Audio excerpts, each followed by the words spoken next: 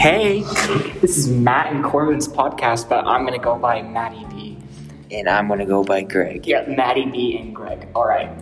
So, we're here to talk today about an interesting situation, and Greg is going to tell that to you right now. So, Matt, just imagine you're in love with a super hot redheaded girl. Does it have to be a redhead? Yes, a redhead. Okay. Alright, so you're madly in love with this girl, right? Yeah. And you are trying your best to have her show any kind of affection towards you, and she's just not giving in. What you gotta do? Well, you just got to keep trying. You got to rely on your charm and see what signal she's giving you, and eventually, she can't resist. So you're just gonna have to wait it out. So this situation is very, very similar to what we're going to talk about today in the book Great Expectations. There's this guy named Pip. I don't know if you heard of him, but he's in love with this girl named Estella. She's also a redhead. Coincidence, coinkadink. And Pip is madly in love with this. She's rich too. She's a rich redhead, but Estella, she's kind of a bee, and she's not being very nice to Pip. Okay, for the rest of this podcast, you get to listen to Matty B and Greg discuss why Pip is even attracted to Estella in the first place, even though she's being so mean to him. And while she's still being mean to him, what keeps him attracted to her throughout this entire novel? All right, so let's just get right into our topic question here. So, Greg, what do you think begins this attraction between Pip and Estella? What attracts Pip to her in the first place? Well, Matty B, the most obvious answer is that he is attracted to her beauty and her social superiority, but there are less romantic possibilities, such as Pip, who was abused. He also expects to be abused and is comfortable being abused, which is not the same as liking or wanting to be abused.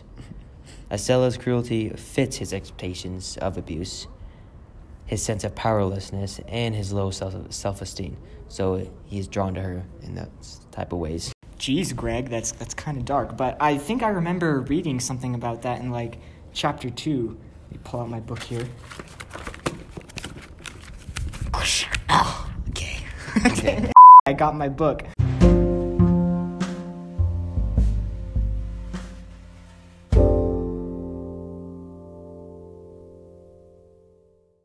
When we first see Joe and Mrs. Joe abusing Pip, there's this part, and I'm going to read this quote here. Mrs. Joe, throwing the door wide open and finding an obstruction behind it, which was probably me, Pip, not me, immediately divined the cause and applied tickler to its further investigation. She concluded by throwing me. I often served as a connubial missile at Joe. So you can see there, he's often, that supports what we just said, because it says that Pip is often used as a frickin' missile. Jeez. Which is kind of abusive. Just a little bit. Just a little bit. A variant of this theory is that Pip's sense of guilt requires punishment, which Estella amply provides. Pip reveals the urge to punish himself in reaction to her treatment of him. He kicks the wall and took a hard twist at my hair on page 61. Yeah, that's in the book if you want to go see that. We're using evidence. We're not just pulling this out of our minds. Yes, our minds. Definitely nothing else. We're not just pulling this out of our minds. We got this from the book. Yep. Okay, moving on. End. Okay, how to end it? Okay, back to the topic. The desire for Stella and Pip's feelings of insufficiency are two sides of the same coin. Wait. Confused. So are you saying that, Pip's desire for Estella comes from his sense of insufficiency, and his sense of insufficiency comes from his love of Estella? Is that what you mean? Yes. Okay. Keep going. Okay. Desire is a feeling of lack. It is Estella's perfection and self-sufficiency, her pride, that shows Pip that he is lacking, and it is the fact that she makes him feel lacking and transforms her in his eyes to make her look like a perfect, total, self-sufficient creature. Yeah, and there's a part in the book around like page 267 that says, "Once for all, I love her nonetheless because I knew it, and it had no more influence in restraining me than if I had devoutly believed her to be human perfection." So that just kind of goes to show, too, that Pip has elevated Estella to, like, this god or Greek goddess in his eyes. Yeah. Facts. Okay, we're almost done, guys. On to our second part of this podcast. We're going to talk about why does Pip continue to love Estella. Well, I've got two theories here for you, and I'm going to go ahead and talk about both of them. The first one is Pip feels unsatisfied with his life and begins to desire to rise in society. Pip then is not only attracted by Estella's beauty, but also attracted by the dream of moving into high society, of which Estella becomes an important symbol. And we can see that in the book. In that one part when Estella's like first meeting Pip, and there's this one quote on page 64. It says, "I took the opportunity of being alone in the courtyard to look at my coarse hands and my common boots.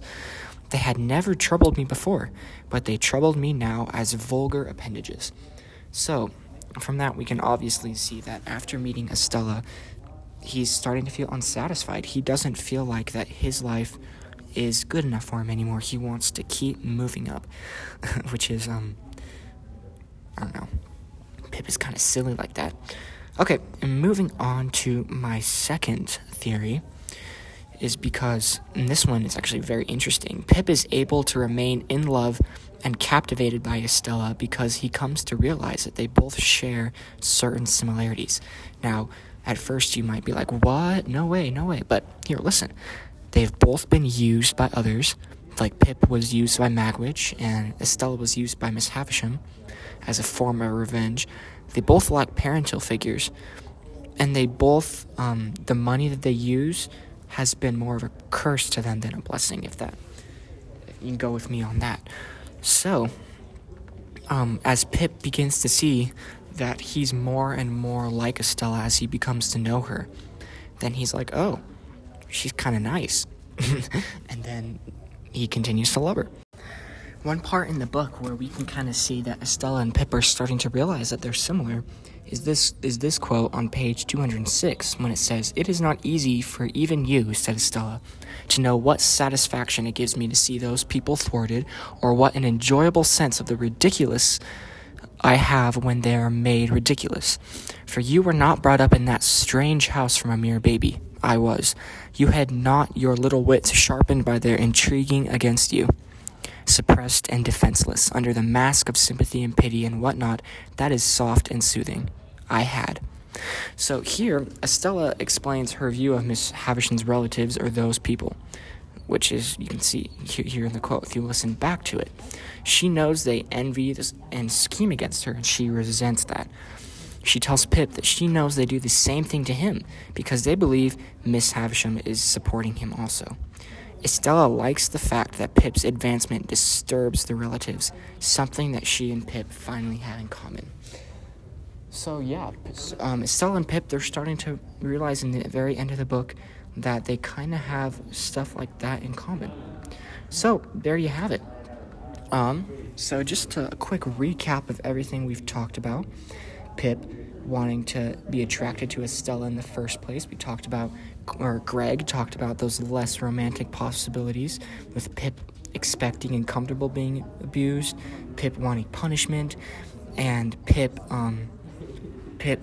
insufficiency is driven from Estella's perfection, and they want each other in that way.